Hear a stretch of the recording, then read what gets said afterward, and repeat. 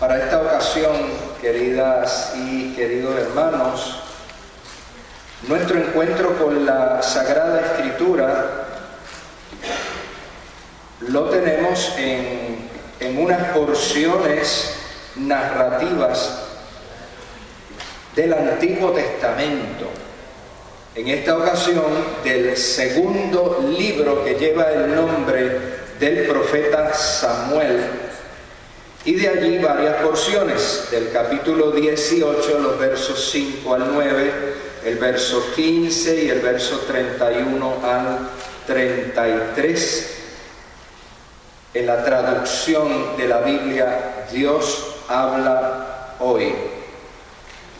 Recibimos la palabra de Dios contenida en la Escritura Sagrada. En nombre de Dios, Padre, Hijo y Espíritu Santo, así.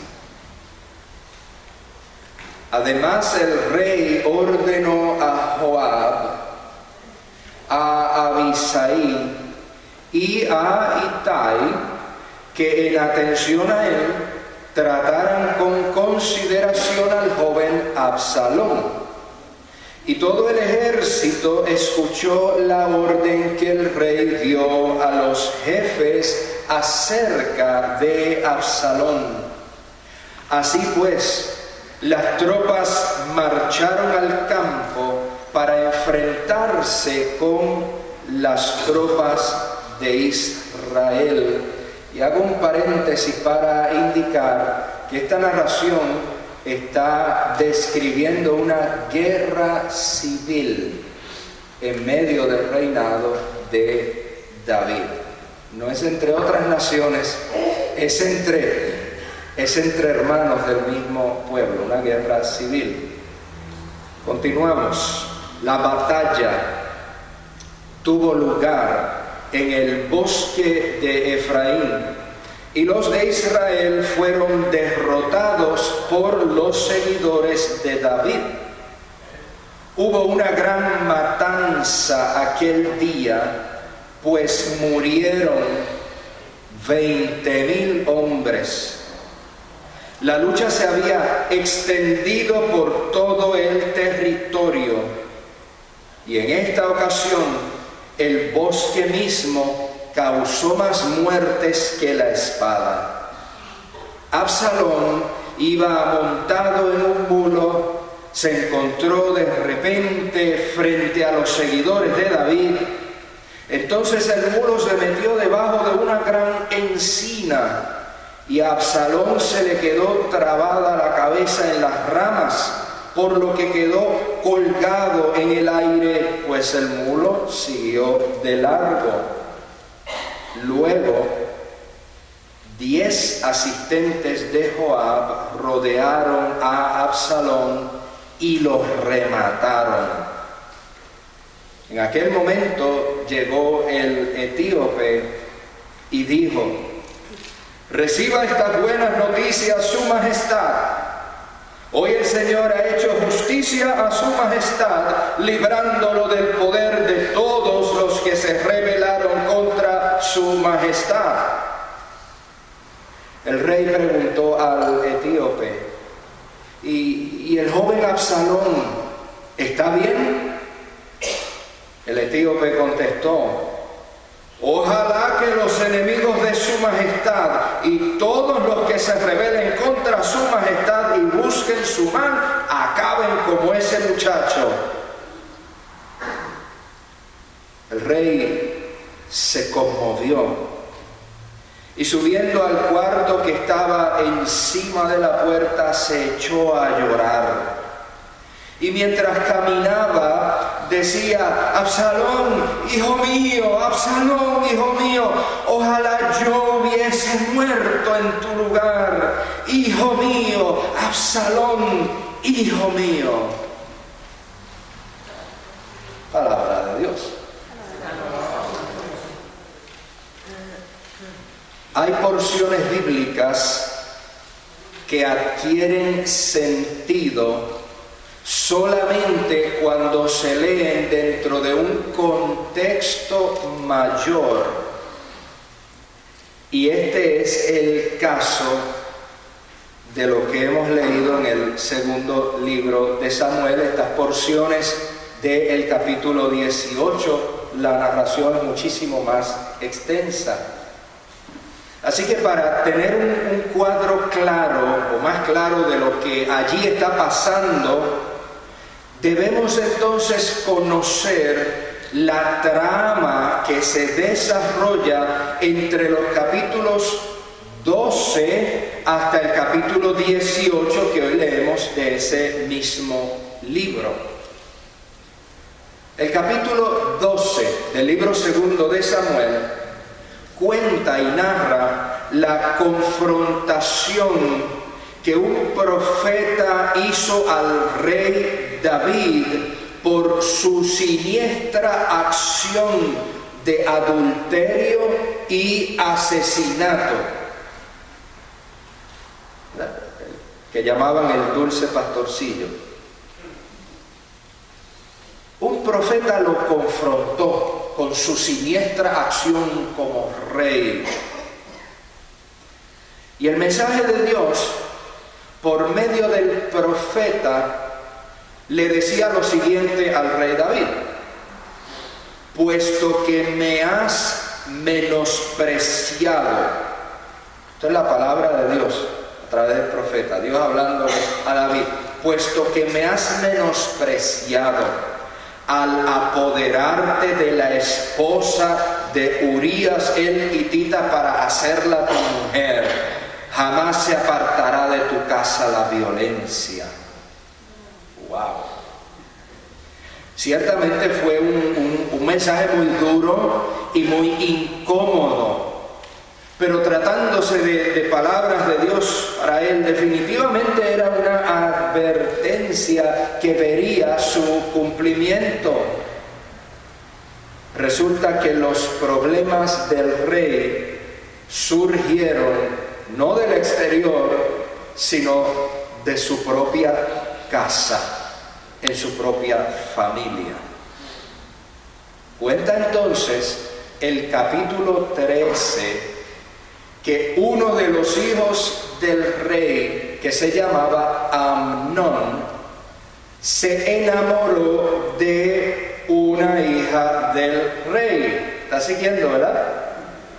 Es decir, se enamoró de su propia hermana, que se llamaba Tamar.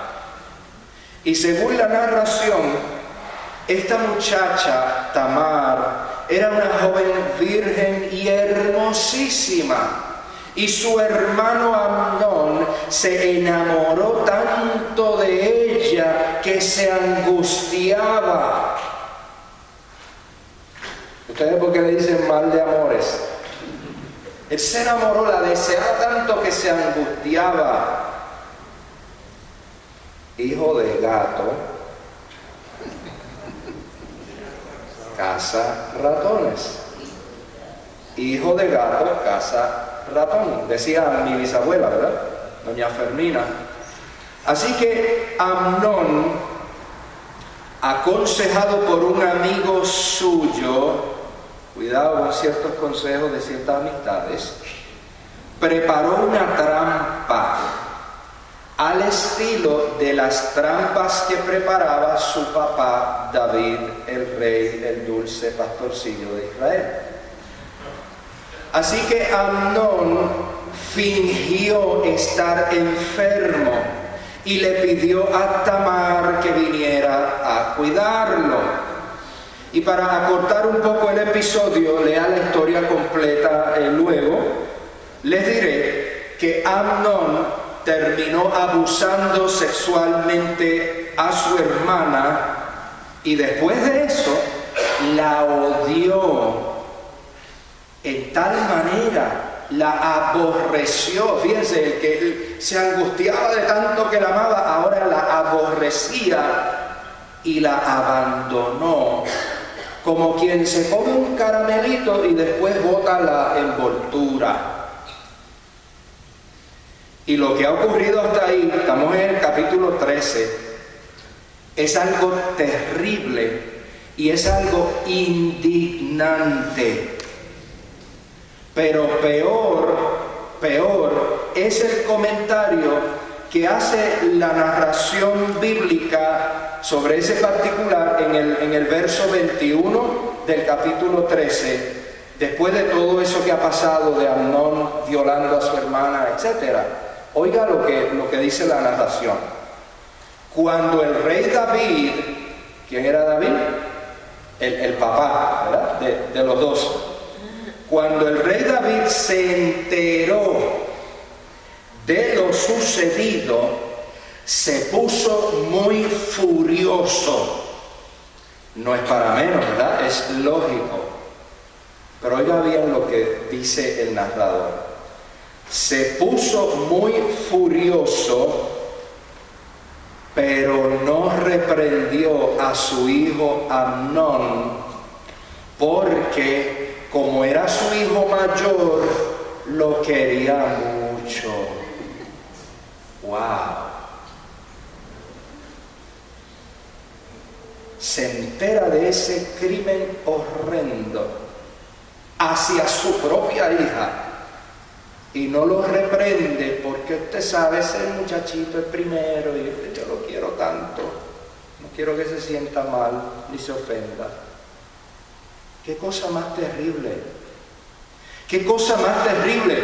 Un padre ve deshonrada a su hija de manera tan cruel y sencillamente no hace nada. Las escrituras sagradas enseñan que el padre o la madre que aman a sus hijos los reprenden, los enderezan, los regañan. Sin embargo, precisamente el amor fue la excusa del rey David para no asumir el rol que como padre él tenía. Como él lo amaba, pues no, vamos a dejarlo ahí. Pero ¿sabe qué? No hemos llegado al capítulo 18. El problema se complicó todavía más. Absalón, otro hijo del rey, acá entre nos eran muchos y estaban regados.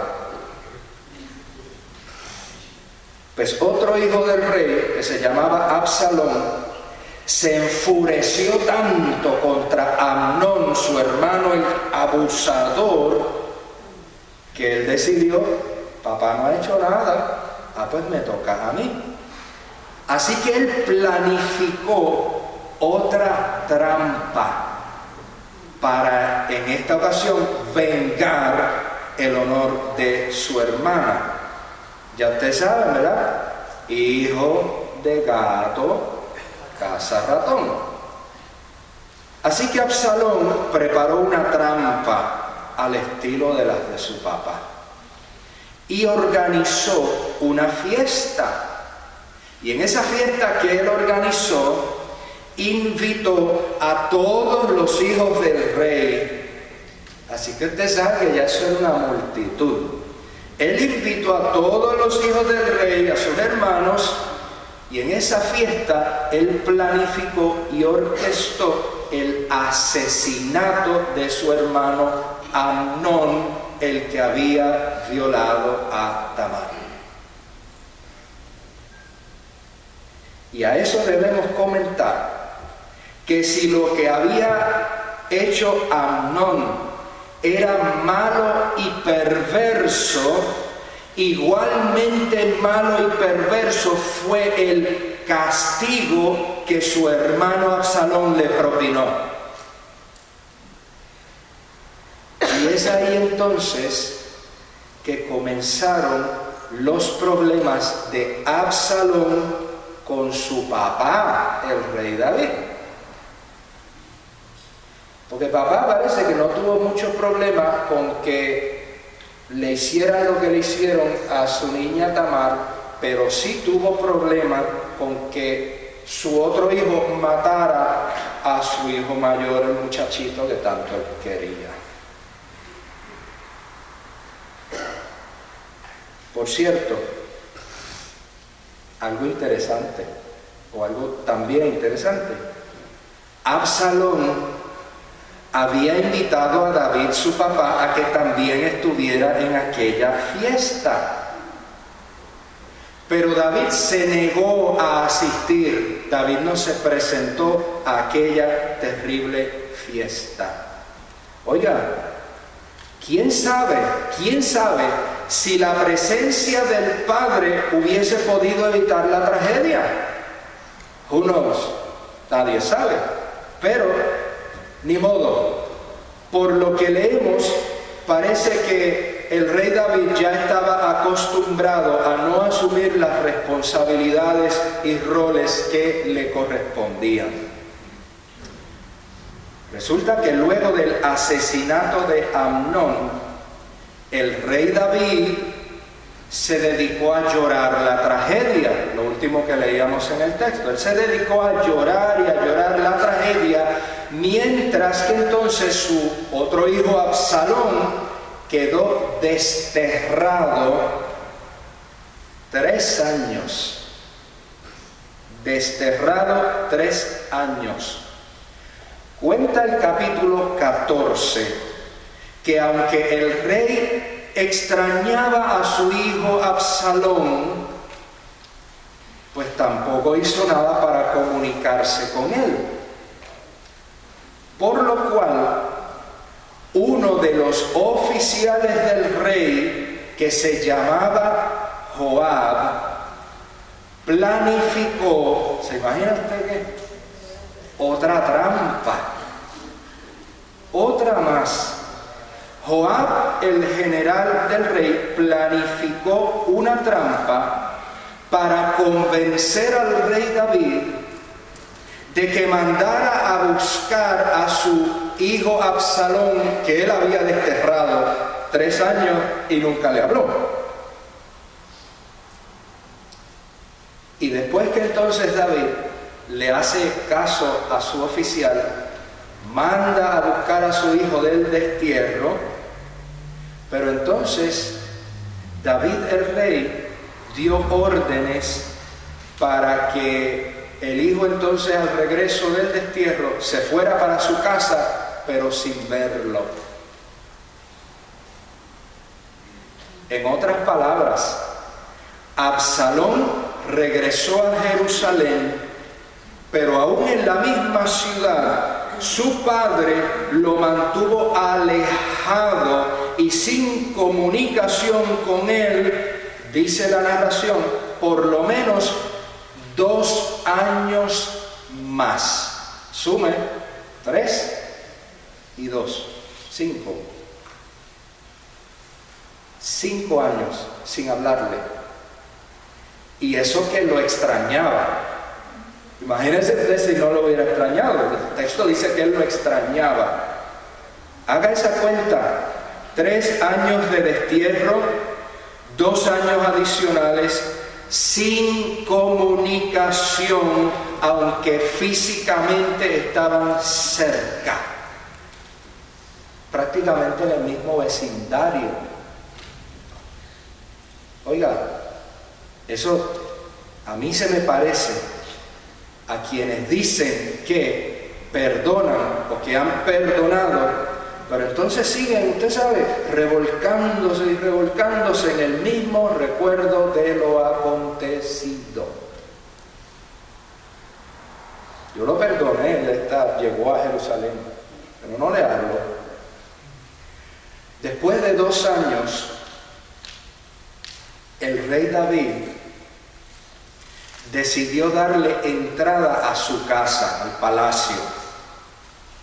Pero ya es evidente a ese punto de la narración, ya es evidente que las relaciones de David con su hijo Absalón estaban tan deterioradas, estaban maltrechas en gran manera. Ya el daño estaba hecho. Era solo cuestión de esperar y darle tiempo al tiempo. Se habían dado largas al asunto sin atender el asunto. Y eso entonces, por lo que vemos en la narración, tendría nefastas repercusiones en el futuro. Cuenta el capítulo 15 que Absalón comenzó entonces a hacer funciones del rey, a hacer trabajos que eran el trabajo del rey, pero él empezó a hacerlos a espaldas del rey. Y resulta que él entonces se sentaba en las puertas de la ciudad, y en la medida en que iba entrando la gente a la ciudad que tenían asuntos para tratar con el rey, él entonces los atendía a ellos.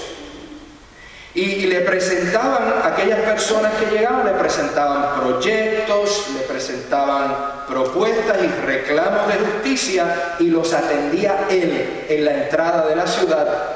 No les permitió el paso para que llegaran al palacio, y el rey ni se enteró de lo que estaba pasando. O sea, él le estaba saboteando. En mi barrio le dicen a eso, serrucharle el palo a la otra persona, ¿no? Cortarle la rama del árbol. Absalón resultó ser, acuérdense, hijo del gato caza ratón. Absalón salió tan buen político como su papá lo había sido alguna vez. Así que Absalón se dedicó, si lo fuéramos a decir en nuestro lenguaje político ahora, diríamos, él se dedicó a hacer campaña con el pueblo para entonces lograr que lo hicieran a él rey en lugar de su padre. Listo el tipo, ¿no? Con el tiempo, Absalón comenzó a ganarse la simpatía de la gente. ¿Quién no? Le está resolviendo problemas. Él estaba haciendo lo que su padre, el rey David, debía hacer, y hacía mucho tiempo que lo había relegado y lo dejaba de hacer, y no lo hacía. Así que eventualmente, como se fue ganando la simpatía del pueblo, eventualmente Absalón formó, ya usted sabe qué, ¿verdad?, toda una conspiración y una trampa que terminó haciendo que el rey David, acuérdense que estamos hablando del rey David, el que no le tenía miedo a los gigantes, logró Absalón que David huyera de Jerusalén por miedo a su propio hijo.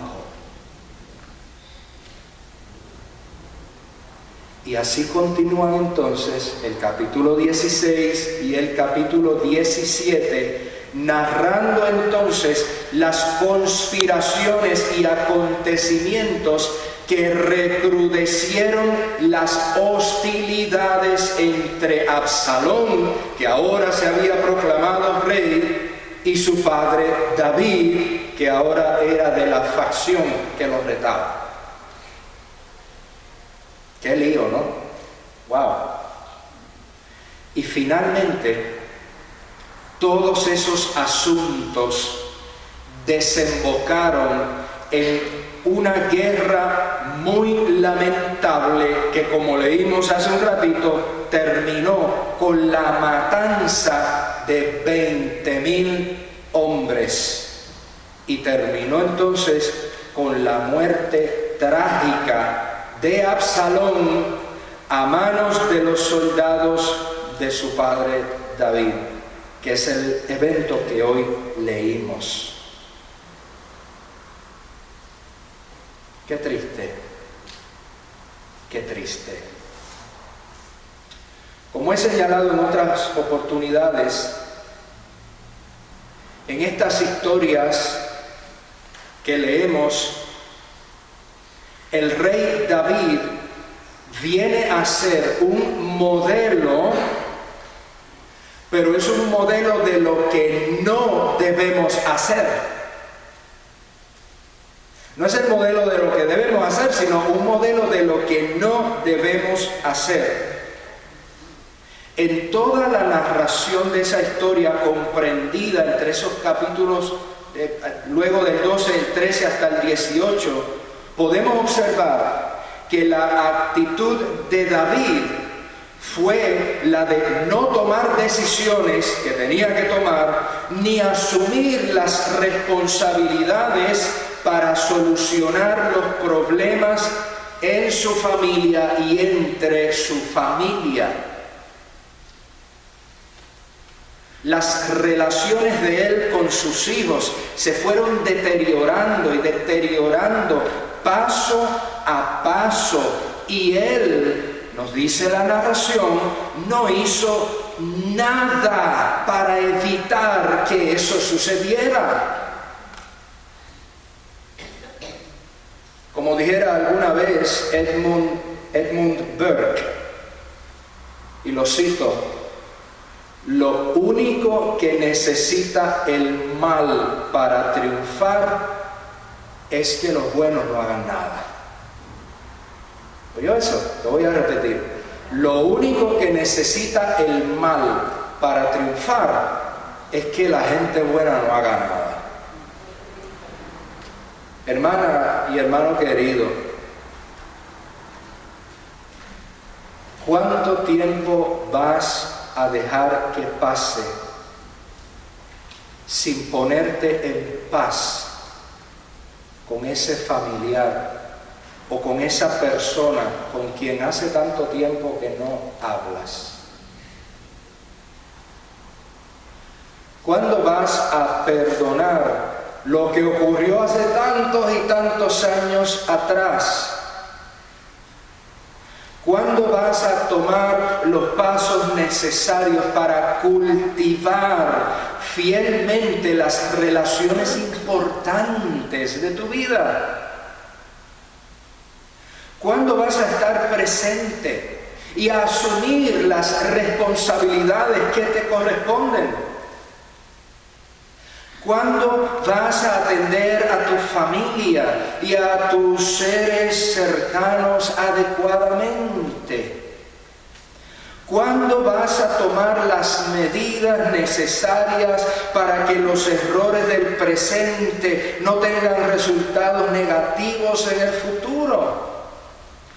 Esas preguntas y otras preguntas surgen de lo que encontramos en la historia bíblica de David y saltan para hacérsenos a nosotros mismos y a nosotras mismas. Ahora, mientras piensas y mientras pensamos en todo eso, quiero compartirte lo siguiente. Aunque las Escrituras Sagradas, la Biblia, presentan unos ejemplos negativos para no seguirlos, como lo que acabamos de leer en toda esta situación de la casa de David, las Escrituras también presentan otro ejemplo que sí es digno de imitar. Y lo encontramos en la otra lectura del leccionario para hoy, que la leíamos como parte del culto de la liturgia, en la carta a los Efesios, que nos hace el siguiente llamado, y leo del capítulo 4, verso 32 al capítulo 5, verso 2. Y allí el texto bíblico dice lo siguiente: sean bondadosos y misericordiosos, y perdónense unos a otros, así como también Dios los perdonó a ustedes en Cristo. Por tanto, oiga bien esto, por tanto, imiten a Dios como hijos amados. Imiten a Dios. Vivan en amor como también Cristo nos amó y se entregó a sí mismo por nosotros. Y cierro la cita de los Efesios. Imiten a Dios, dice el autor bíblico. Las hijas y los hijos del rey David no tenían un buen ejemplo para seguir en sus relaciones interpersonales y su trato para con los demás. Es evidente, ¿no? No tenían en él un buen ejemplo. Pero ese no es nuestro caso. Ese no es nuestro caso, esa no es nuestra situación. Nosotros tenemos un ejemplo distinto, tenemos un ejemplo diferente, tenemos un modelo a seguir que es diferente. Podemos imitar el modelo de nuestro Padre Celestial. Podemos seguir el modelo de amor y de perdón de Cristo Jesús.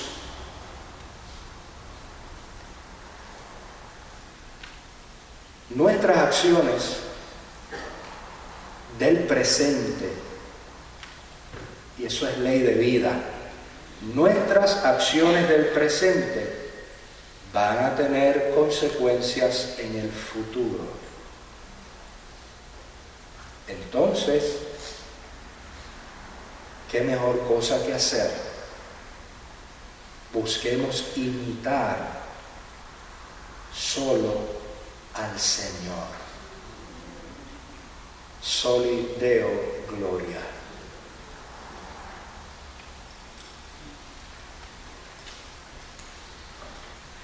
Que nuestra mirada esté fijada en ti, Señor.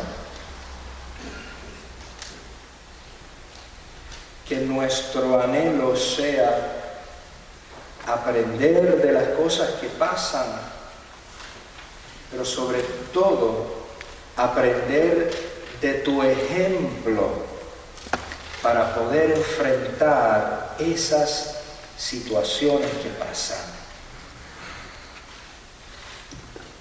Que podamos, como decía el autor bíblico, imitarte a ti como hijas e hijos amados. Que podamos, Señor, vivir en amor, así como también Cristo nos amó y se entregó por nosotros.